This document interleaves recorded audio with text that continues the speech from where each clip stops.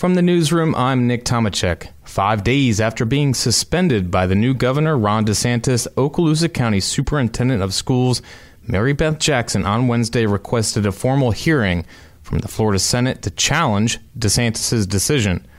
Under state law, suspended officials can go to the Senate to seek to be reinstated. In a one-page letter Wednesday, Jackson's attorney, George Levesque, says Senate President Bill Gavano, a Republican from Bradenton, Florida, has the discretion to assign the case to a committee or to a special master. The attorney said Jackson is asking that a special master be appointed to be presiding over the hearing. The letter said Jackson is disputing all of the allegations contained in DeSantis' executive order suspending her. In the order, issued Friday, DeSantis said he was suspending Jackson on the recommendation of Education Commissioner Richard Corcoran. The governor pointed in part to child abuse allegations against an Okaloosa County teacher and a grand jury finding that were critical of Jackson.